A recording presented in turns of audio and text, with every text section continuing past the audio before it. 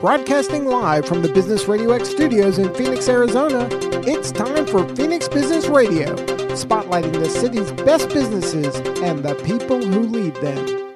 Welcome to Phoenix Business Radio, broadcasting live from the Max 6 Entrepreneurial Center right here in Tempe, Arizona, where we help build businesses and connect you with the right people.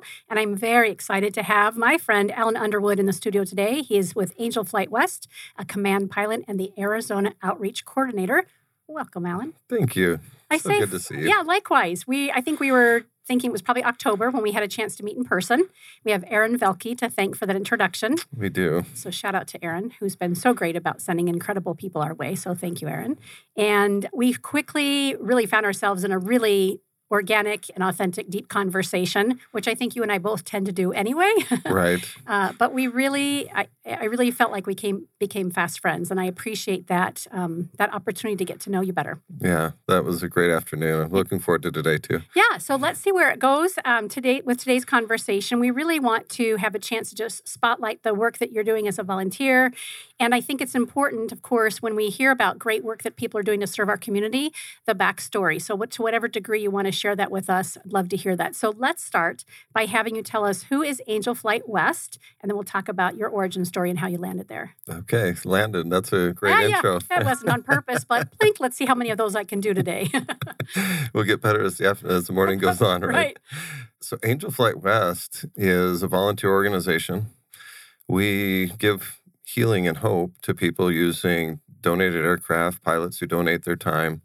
A really good example of that, I'll just share my most recent experience with Angel Flight West is I had an opportunity to fly with a young man who lives in Bakersfield, California, and was undergoing treatment for an autoimmune disease that was attacking his brain. And the best treatment option for him was Tucson. And so obviously that's a very long commute for his family to make that trip. Fortunately, they connected with a social worker who had interaction with Angel Flight West. They posted that a flight was available. I picked up that flight. And so in this case, I was helping him return home. So I flew to Tucson, went and picked he and his mom up and drove him to the airport. And then we took my plane. I flew him to Lake Havasu where we had lunch. And then another one of our Angel Flight pilots picked him up there and took them home. And so that's one example of just how we serve people in need. And really what it is when somebody has a medical crisis of any kind, really, there's three questions that really come up. And the first one is going to be, what are my options? How am I going to deal with this problem? Where is the best treatment? The next one is, how are we going to pay for this? Because the cost of that travel can add it to the medical cost can just be devastating for families. And then the next one is logistically, how are we going to handle that? And so what I love about Angel Flight West is all of those questions we can answer. We answer the question of what your options are by providing that free transportation by air.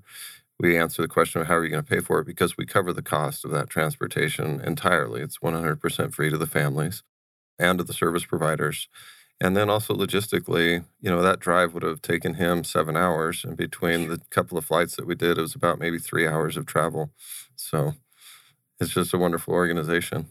Do you know how it got started and how long ago Angel Flight West started? Yeah, so I was just in Santa Monica for our annual retreat. Where it originated, right? Yeah, originated there 40 years ago. And since that time, it's grown. We have about 2,000 volunteer pilots now. And honestly, our biggest challenge is not getting pilots to fly because we love to fly as pilots. That's the easy part. The more difficult part is connecting with hospitals, caregivers, cancer centers, burn treatment centers. We do flights for victims of domestic violence and abuse so that they can relocate to an area that will be safe. Disaster relief missions. And they didn't have anybody doing outreach in Arizona until I volunteered to do that about 6 months ago. And it's been wonderful connecting with, I had a meeting with the governor's office on faith, family, and community a few weeks ago. I've been meeting with Yuma Regional Medical Center.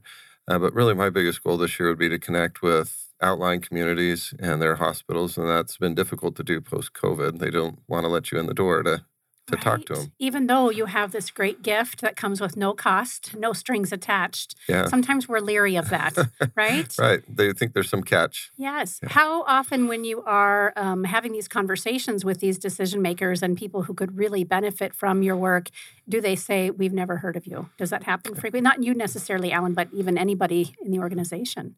Yeah. Well, speaking of my experience, every time. Really? Yeah. I've never had a time where I've met with someone where they've said, "Oh, yeah, I've heard about this, And but we we're just not forgot. using it." Yeah. I've never had that happen. Yeah. So Okay. that So would be fun for it to happen once. yes. What a great need then. And the fact that you've said, let me help on the end of outreach here in Arizona specifically. And when you talk about the outlying areas, you're saying outside the greater Phoenix area. Yeah. So targets for me this year would be areas like Show Low, Safford, Yeah. Navajo County, any of Page, Flagstaff, Havasu, Yuma. So any of those areas where we know they're not served by Children's Hospital, Yes. and they're probably not going to have advanced care for cancer, burn victims. They may not have facilities that can meet the demand for domestic violence and abuse victims. We also fly blood and tissue donations. So those are missions that we serve on a regular basis as well. But those ones seem easier to find. The blood banks are usually pretty easy to get in touch with. Hmm. So it's really the medical centers that we want to be in contact with and letting know that this resource is available. We estimate right now that we're only serving maybe 5 to 10% of the people that we could be serving. And so there's a lot of room for improvement. I already have an idea. We'll talk I about love it it. after the show. Yeah, fantastic. Wow. Were you a pilot in your previous career? Tell our listeners about how you found your way to becoming a pilot. I was a wannabe pilot for most of my life. In fact, the first time that probably that occurred to me, I was 6 years old. My grandpa was a master sergeant in the Air Force. He worked at Luke Air Force Base.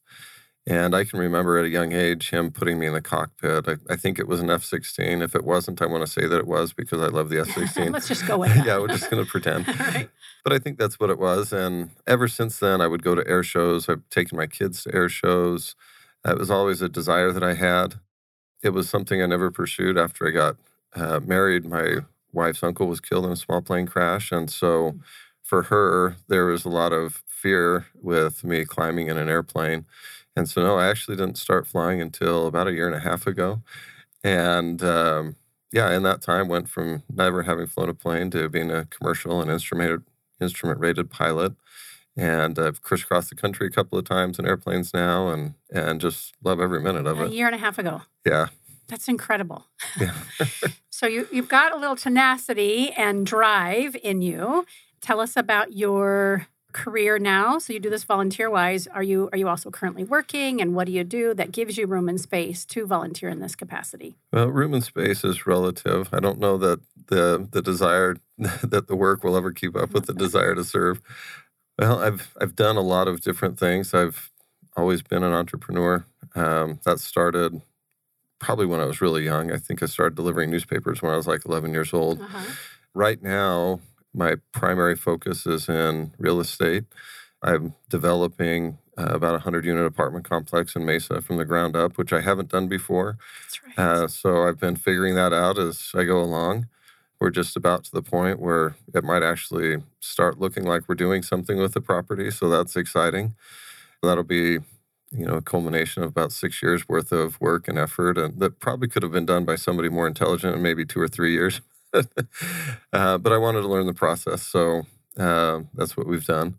And then in addition to that, I've also recently, and this is since you and I spoke last, through some of the outreach that I was doing with Angel Flights, ran into a problem needing a solution. And what that is the baby boomer generation, as they're aging, there are a lot of them, especially with recent increases in home prices and rent, that simply can't afford the price of rent. Many are ending up homeless. And I ran into a group that was basically, they were renting a house and then subletting to 8 or 10 seniors who were sharing rooms. They're independent, so there's not care provided. It's not like a residential assisted living. And they're renting a shared room for $600 to $1,000 a month. And their biggest challenge was They were social workers and care providers, not business people. They didn't understand how to leverage finance, how to find off-market properties, and use those to serve the overwhelming demand that they have. All of the houses they have are completely full, and they have every day they're getting phone calls for other people that need a place to go. And so since November, we've opened 3 of those homes, and now we're looking at 2 in Dallas and another 2, hopefully 2 to 3 this month that will come online here in Phoenix. And so we're providing the real estate, they're providing the care and the logistical support for those seniors. And it's just been a really gratifying thing. I'm hoping that turns out to be profitable as well as caring. Yes. But right now, there's just such a huge need for that. So that's been a fun adventure. I feel like you talked about the seed had been planted when we met, maybe because it feels a little bit familiar. So to hear that you're that far along when we talked about it is amazing. And if I recall correctly, I think I remember you saying too that really there's no reason to reinvent the wheel on some of these things that we do when we're servant leaders. How can we help each other achieve a mission? Does that sound familiar? Yeah, 100%. Yeah, and really what it was is I like to see myself as an accelerator of what other people are doing. So they already had the connections for the seniors. They already knew how the houses needed to be set up. Their challenge was just how do we go out and expand this? And that's what we've been doing. And it's a challenge with the cost of homes, even in a declining market right now and higher interest rates. For us to be able to acquire a home that then these people can afford is a difficult challenge and requires a lot of work and effort. But it's also really rewarding because, again, a lot of these people were sleeping in their cars or other things before they get into a home. So, wow. So you mentioned the other state that you're in right now already helping there is where? Right now, in fact, I should be under contract on a house in Dallas, the Dallas-Fort Worth area by the end of the day. So. And I'm sure the demand and need is all across the country. Yeah, and we've only talked to people in those 2 markets. Yeah. I think there are probably other people that are trying to meet that demand. That's an objective that we have, is to meet them and see who they are and how can we support what they're doing. So just really motivated to provide housing for people that wouldn't be able to do it otherwise. Yeah. So. Tell us about any growth opportunity that you've had in your life, either as a young man growing up or even in recent years, that really has helped shape who you are today. Is there any I mean, you're talking about helping people who have great challenges, right? And sometimes we're inspired and motivated because we have somebody, an influence like your grandfather, those sorts of things. But where has your life taken you to lead you to how you are doing this today and being the servant leader that you are? Oh, thank you for asking that question. So when you were asking that, the thing that came to mind is my wife's a gardener. Any good gardener would know that before anything comes out of the ground, it usually has to get pushed pretty deep into the ground. I would say that's where the learning and growth has come is for me. That started, you and I discussed this a little bit. Like I said, I've always been an entrepreneur. I own a restaurant chain. I did car dealerships and very successful. And then all of that started to unravel a little bit in 2018 for me personally. We found out that my mother-in-law had cancer, and within a week she was gone. And that was a huge blow. It was a total shock to the whole family. To my wife especially. They were best friends. They walked together every morning. They lived a mile away. And honestly, I didn't realize how difficult that was for her. That realization would come a little bit later. About 13 months later, she also lost her dad to cancer. Again, just another blow. But then after that, in October of 2020, my dad had a massive stroke and passed away. And in the midst of the pandemic, we weren't allowed to be in the hospital for that passing. I have gained a very real appreciation for trauma, for people that struggle with depression and anxiety. I would say prior to those experiences that I wouldn't say I was indifferent to what they were feeling, but I also didn't understand it, and so was not very compassionate towards it. We don't know when we don't know. Yeah. Well, my basic attitude was like, okay, so you're sad, like go feel better and get back to work or whatever it was, not recognizing that trauma alters your brain. It changes you in ways I think that sometimes we're not even aware of. And for me, in the middle of the pandemic, with all of that stuff going on in the background, I just felt like I couldn't function. I had always been very high functioning, always able to envision the next step and take the next step. I would show up to work, at 9 or 10 o'clock in the morning. And by noon, often I would be in a parking lot somewhere asleep in the back seat of my truck just because I couldn't handle what was going on in my life. And I knew pretty quickly that if something didn't change, that it was not only would I be hurt, but all of the 20 or 25 people and their families that were working with me would be hurt because I wasn't able to lead during that time. And so we made the decision to sell the business in December of 2020. I think sell is a generous term. I remember you. If I sat down with 100 business guys in Phoenix and showed them that transaction, they would be wishing that they were on the purchasing end of that transaction, or they would wonder what really was wrong with me when that happened. It wasn't much of a sale; it was more of a gift. Yeah, I think it would be really easy to feel like I really made a terrible mistake in doing that, but I can recognize that the version of Alan that existed at that time wasn't capable of a better decision. And my mentors, my heroes, the guys that I counseled with, my dad and my father-in-law, were gone. And I didn't know who to turn to or who to talk to. And even if I had been able to, I just couldn't see. In fact, my wife and I were walking this morning and discussing our current business. And she had asked, well, what if things go wrong like they did with the dealership? And I said, well, the dealership wasn't an economic problem. The dealership was a mental problem.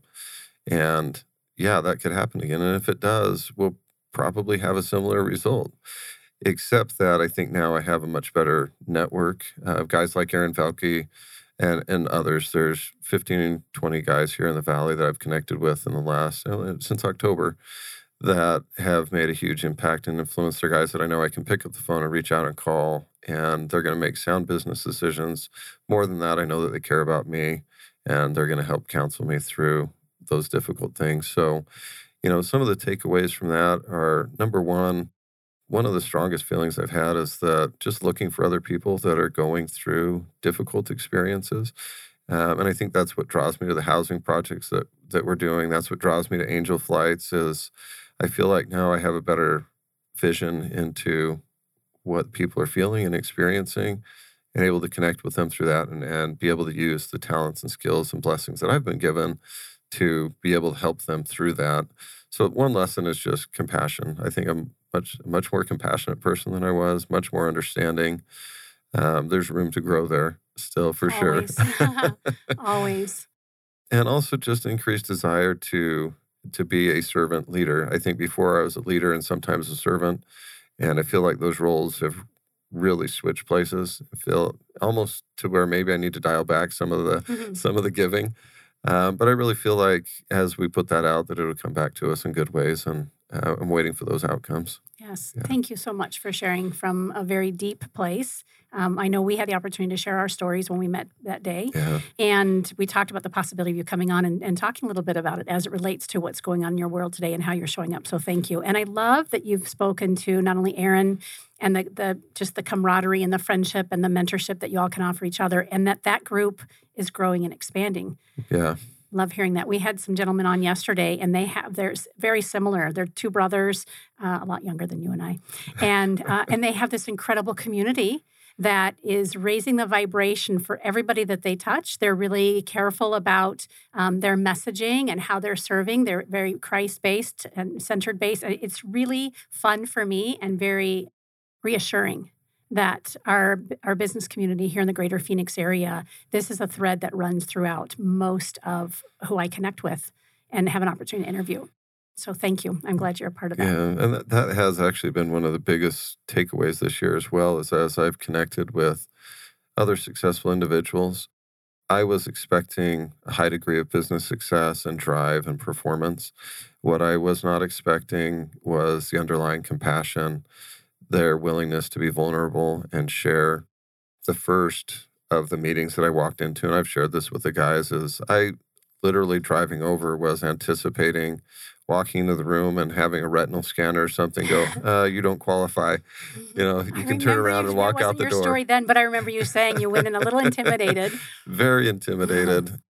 Yeah, I'll never forget one of the guys there, as I talked to him and shared while I was feeling that way, He was just very willing. He said, I'm a recovering cocaine addict and I belong here. You belong here. That real warmth and inviting that, you know, you do belong in the room and stay here. We got you.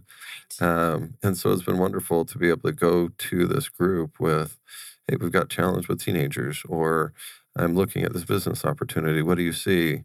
Or what are you doing? How can I accelerate that? Or how can we give together? So it's been a wonderful experience. So that's a real first for me to have a group like that I've been able to connect with so closely and so quickly. Incredible. We talked a little bit about this. We were talking about, kind of the recent experience and your difficulty coming out of the trauma after losing so many parents and best friends. Yeah. How do you view mental health today after going through your own experience with depression and trauma and all of that? Is it different than you touched on a little bit, but tell us a little bit about mental health and you as an advocate for that part of our life. Wow, you just hit a real raw spot there. I didn't know that was there. I think the first thing that I would say is just to anybody that's listening to know somebody or themselves are dealing with a difficult mental challenge is reach out. And there are people that have been there. I'm just learning that there is another side to that, which wasn't, I think maybe it was something I felt like was coming when you and I met the first time. That's just developed more. The recognition that as difficult as it was, that there is something better at the other end of that. There's a better version of you. There's better opportunities. There's increased joy and happiness. All of that can come. And also maybe just the extent to which trauma and mental health can affect people. My wife and I are just realizing, how the trauma of losing 3 grandparents in 3 years is affecting our kids, and learning how to allow them to share. My daughter is writing a book, a story about a girl who loses her grandparents, and that's her way of dealing with it. Others of the kids need to talk about it or need aggressive sports or whatever it is, but learning to be, the theme that I lived with last year was be there. And learning just to be there with people. You're not going to be able to solve the challenge, but just knowing that somebody else cares and is willing to listen, I think is a really, really big deal. So that's one of the biggest takeaways. And also I've learned not to be embarrassed that I went through a mental illness. It's a part of me. And I wouldn't have been able to say this until recently, but I'm grateful also that I've had those experiences. Hopefully that's the one time in my life when God has to reach out and give me that particular challenge. I don't want to have it again. But at the same time, if those things were to come up, I feel like I'm better equipped now. And also more importantly than that, I just feel like I've been given eyes to see other people who are suffering and a real desire to reach out and ask, how can I help? What can I do? Or can I just sit here and be with you while you're going through this? Critical. I would love to share my story briefly. I know you're familiar with it, but for our listeners, I think it's important. Something that you touched on right now is what's compelling me to share, and that is the idea that we need to give each other hope. I can't remember the statistic that I read recently and where it was, but it was talking about when we lose hope, that's when it's critical. Yeah. So whether it's mental health or a physical disease or something that's catastrophic that's happened in our life or the people around us, when we lose hope, that's when suicidal ideation creeps in, Right. and we feel like we're the only one, no one can help us, we're ashamed, we feel guilty, whatever that stuff is that gets wrapped around there. And that's when we have people choosing to end their life early. Yeah. I know I shared with you, and a handful of our listeners will be familiar as well. And in 2019, in October, my then husband attempted suicide and survived gunshot wound through his head. I had no idea of the difficulty he was experiencing mental health wise, although his business was having some challenges, and there was addiction there as well, and gambling, and cocaine and alcohol, you name it. I didn't realize the magnitude of what he was experiencing, and I lost him to that battle, even though he's still alive and living in Yeah. Wisconsin now. So for the last 3.5 years, up until probably right around Christmas time, I've been trying to find my way out of a paper bag, keep my businesses afloat, be willing to ask for help, accept the community's help. And about 3 or 4 days after he landed in the hospital, I shared this with you. I think I recall telling you, I woke up and I had it on my heart to talk about what was happening while it was happening. I've always been an open book and an open book on social media. It's one of the things that I've been known for business and personally. And I thought, oh, you can't ask me to do that right now. Yeah. This is not my story to tell. I'm not the one laying in the hospital. And this is just too big. I don't know how I'm going to navigate my way through this. And the message, and it was, planted on my heart divinely. This is what I've prepared you to do your whole life. And I thought, oh my gosh, how could that even be possible? I'm grateful for the community. I'm grateful for having a voice. I've become an advocate for trauma-informed workplaces, working through mental health issues. I have a 15-year-old who's, his dad we've lost his dad to this, and helping him, like you mentioned about your kids, find his way of having a conversation with himself, with me, with friends, with professionals, so that he doesn't feel the shame or the I'm different. And then those low points when we have challenges mentally is the piece that we often forget, right? We would never have a broken arm and feel shame about it, I don't think. I mean, maybe, right. But... Depends on how you got that broken exactly. arm. I was just going to say, maybe not. Might feel proud. Maybe proud. And yet we likely wouldn't let it go unattended to. Right? And we do that with mental health. There's so much shame and so much stigma piled on top of it. And I've even written about this as well. You and I talked about when we were together that day. I could walk into a room and I could perform, not maybe as high performing as I was, prior to 2019. And you alluded to that too. And if I was not candid with people and honest with myself, no one might know the struggles that I'm having. Now, that doesn't mean we have to be an open book all the time. I tend to be that way more than most people. But back to your point, there's no shame in mental health and the challenges that we have. And now more than ever, especially all of us collectively moving through this COVID, whatever this has been, where the tablecloth got ripped out underneath from all of us in a variety of ways. Yeah. Many people losing so many family members in this time period, whether it was related or not. I think we're realizing we're human. Right. And we need connection. And I think also, as you talk about your former husband, is being able to separate their attempt at medication. It wasn't the right dose. It wasn't the right medication. But ultimately, he was trying to solve some pain. Yep. And I think maybe this is another lesson is, I think previously I would have looked at that behavior and placed a label on, well, he's an alcoholic or he's a drug addict or whatever. And that may be true, that there's some truth in that. But the underlying truth there is somebody that's hurting, and they're attempting to solve that hurt in the best way that they know how to do it. The only way they know how. Yeah. And if we can look past that and find ways to reach through, then we can make a big difference in the world. It's interesting. I was at a birthday celebration in December, and my ex-husband and I shared the same birthday in December. And it was about 1 o'clock in the afternoon, and I was around 20 friends. They'd all got done sharing kind of their hope for me this coming year. And then I got to say something. And it was at 1 o'clock that I realized this is the first time in 17 years that I had not, my first thought was not that we shared our birthday together. And so I went, wait a second. To me, it was a sign of healing, not that I don't still love and care for him. And I was like, wow, I really am healing. Yeah. And my birthday is my birthday again. And so I raised a glass and orange juice for me. And we toasted to Mike and his birthday. And it just kind of like sat in this, oh, how nice that I'm on the other side of that. Later that night, I was at another birthday celebration. One of the same women was at this other celebration. And she's one of my dearest friends. And she said, before we toast, I just want to say that I am not going to raise my glass to, Karen's ex-husband this time.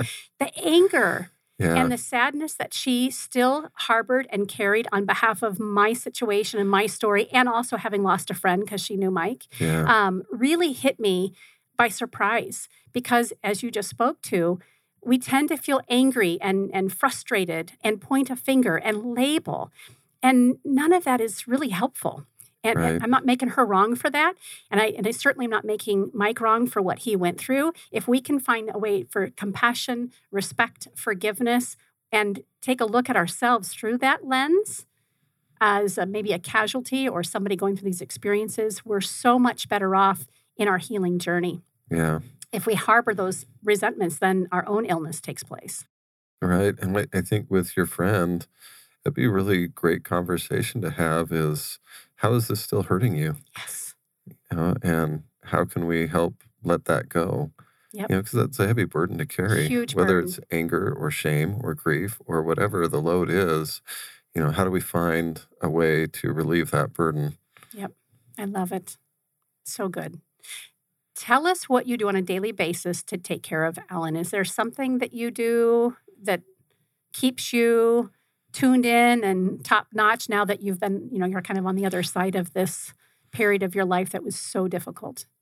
I think the first thing, and this is recent, even within the last week or so, I recognized that I was kind of getting sucked back into using work as a medication. Mm. If I'm too busy to think about life, then I don't have to think about it.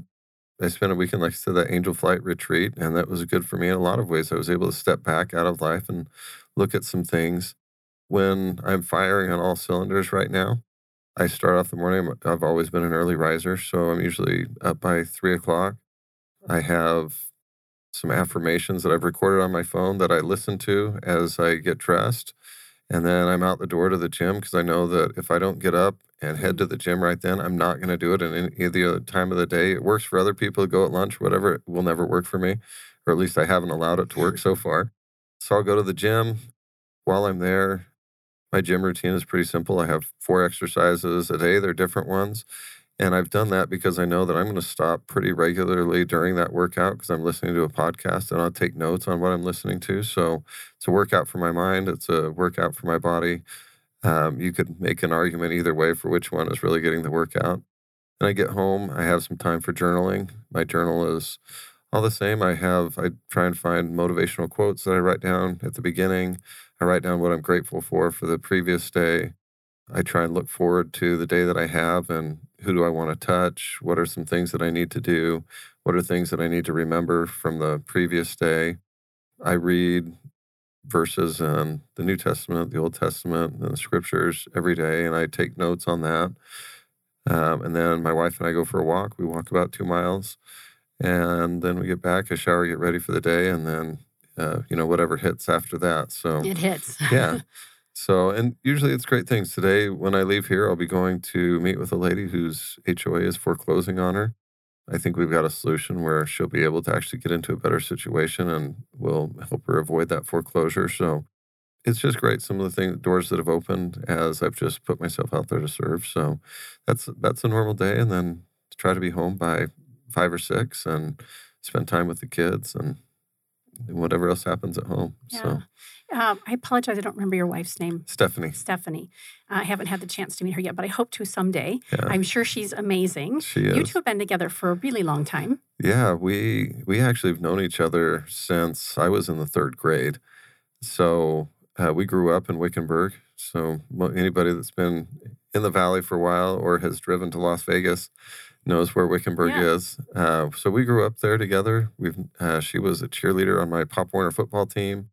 I don't think either one of us, maybe at some point we had some thought that we might date, but for me, that didn't come until I was, I think when I was 16, I worked on her dad's farm for a summer, and I told her, really as a friend, hey, I'll take you out on your first date when you turn 16. Of course, when I turned 16, I had a girlfriend, and I didn't ask her out, and that didn't help things in the future when I really did want to ask her out.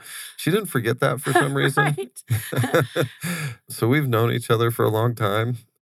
And we kind of joked that we got married and then started dating afterwards. But our families have known each other forever, and it's been a wonderful ride. Well, I guess the beginning of next year, January, will be our 25th wedding anniversary. So we're excited for that. So good. And kids, you have 3 kids? No. You're close. I have 3 boys. Right, okay. I also have 5 girls. Oh my gosh, that's right. I forgot it was a huge family. Yeah. 5 girls, 3 boys. Yes, we've Amazing. got 5 of them are still at home.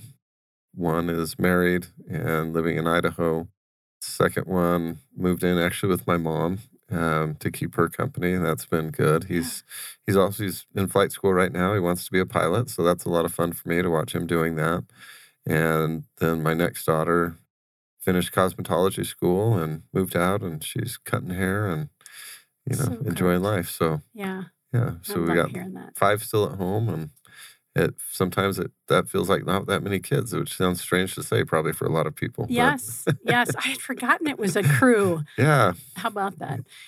So for our listeners who you mentioned early on, we were talking about Angel Flight West. Really, that the greatest challenge is the hospitals and the organizations that could really help the families that they're serving right. through your services aren't aware of who you are. So as a business community, particularly in the greater Phoenix area, who may be listening, how can we best make those connections? Is it a phone call? Is it an email? Is it just get on the angelflightwest.org website? What do you recommend? Yeah, I would say that depends on the situation. If, I had lunch yesterday with another Angel Flight pilot.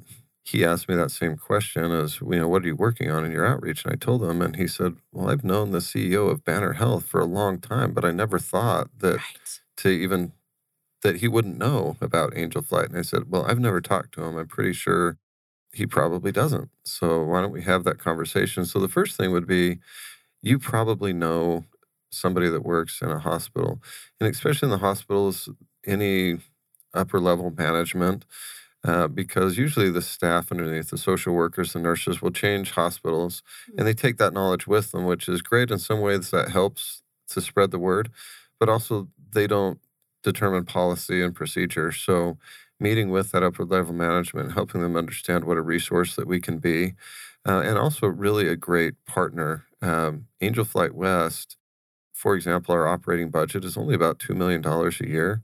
And that's because our pilots last year donated over $8 million in like-kind donations. So any donations that we receive, our pilots multiply that by 4 or 5 times. And so for anybody in business, if I were to walk in and say, hey, if you'll invest $1, I'll give you 4 or 5 back, anybody would do that deal.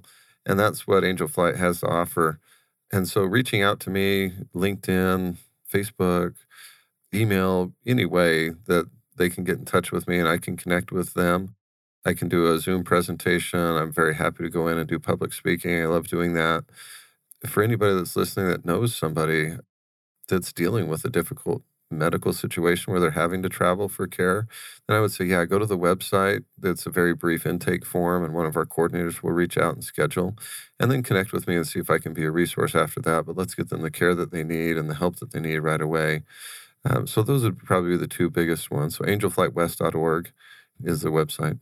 Okay, and I love that you touched on both aspects. I was going to take us there next. Is if you have somebody who's in need of the services, 100%. the website is the best route to go. Yeah, thank you. Yeah. Incredible. Thank you. So when you're not flying to be of service, do you and the family hop in the plane? Is there a favorite vacation destination? What do you like? Where do you like to go when it's pure pleasure?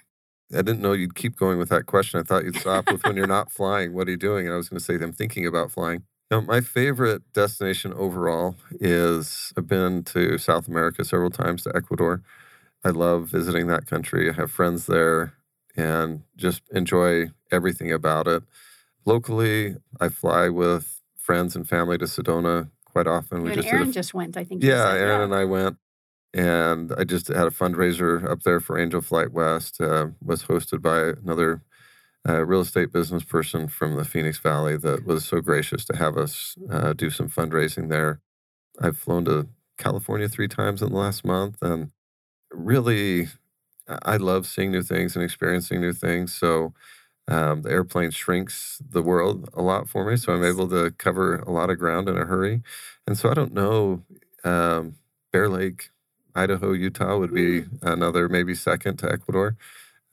But there's a lot of other places I want to discover. So, And how long has it been since you've been to Ecuador? It's been a while? So the last time that I went, my mother-in-law was watching our kids. So there may have been another, I think my daughter went and lived down there and helped and volunteered in an orphanage. So I may have gone one time after that, but it was probably 2018 or 2019. Oh, wow. Any plans in the near future to go? Not in the near future. Right now, for our 25th anniversary, we're saving to take the whole family to Hawaii, which Yes. we've never gone. And What island do you know yet?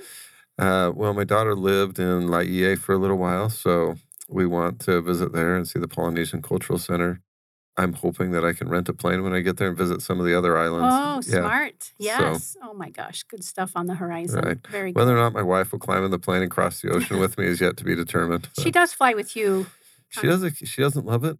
Well, her biggest concern is I think if something happens to me, she knows that she's going to be taken care of financially and Mhm. she'll be there for the kids. If something happens to both of us, our kids are going to be hurting. Yeah. So I think they'd be fine without me. They would be terrible Oh, for without her. goodness sakes. She's a wise woman. Yes. And I appreciate her letting you spend time with us today and you wanting to come and share your story. And more importantly, really letting more people know about Angel Flight West. Oh, thank It's you. so good to be with you again. Yeah, it's been Yes, wonderful. much too much space in between. And we'll have to have another opportunity to come together and have Aaron be part of that conversation. No, too. that would be a lot of fun. Yeah. So you mentioned LinkedIn. You're also on Facebook and Instagram. I had mentioned angelflightwest.org. I just want to look at my notes to make sure that's correct. It is Yes. angelflightwest.org. Yep. And Alan Underwood when you're looking for making a connection with you on social media. Absolutely. Thanks, Karen. Yes. You're welcome. Anything else I didn't think to ask that's on your heart to say and speak to as we close up today's episode? I think we've covered it. Some good ground. Yeah, I love the conversation, and yeah, I think just that if you know somebody that's in need, reach out. We want to. The biggest problem we have is not having enough flights for our pilots, and so we'd love to. Or if you're a pilot and looking for something really Right. good to do, or if you're a pilot and that's still in training, you'll have the opportunity to fly with guys that have thousands and thousands of hours and some airplanes that are really fun. And you're doing something that will change your life forever. So good. Thank you again for being here. You've been listening to Phoenix Business Radio, broadcasting live from the Max 6 Entrepreneurial Center. Some media leans left, some lean right, and we lean business and philanthropy. Until next time, I'm Karen Nowicki. Thanks for listening.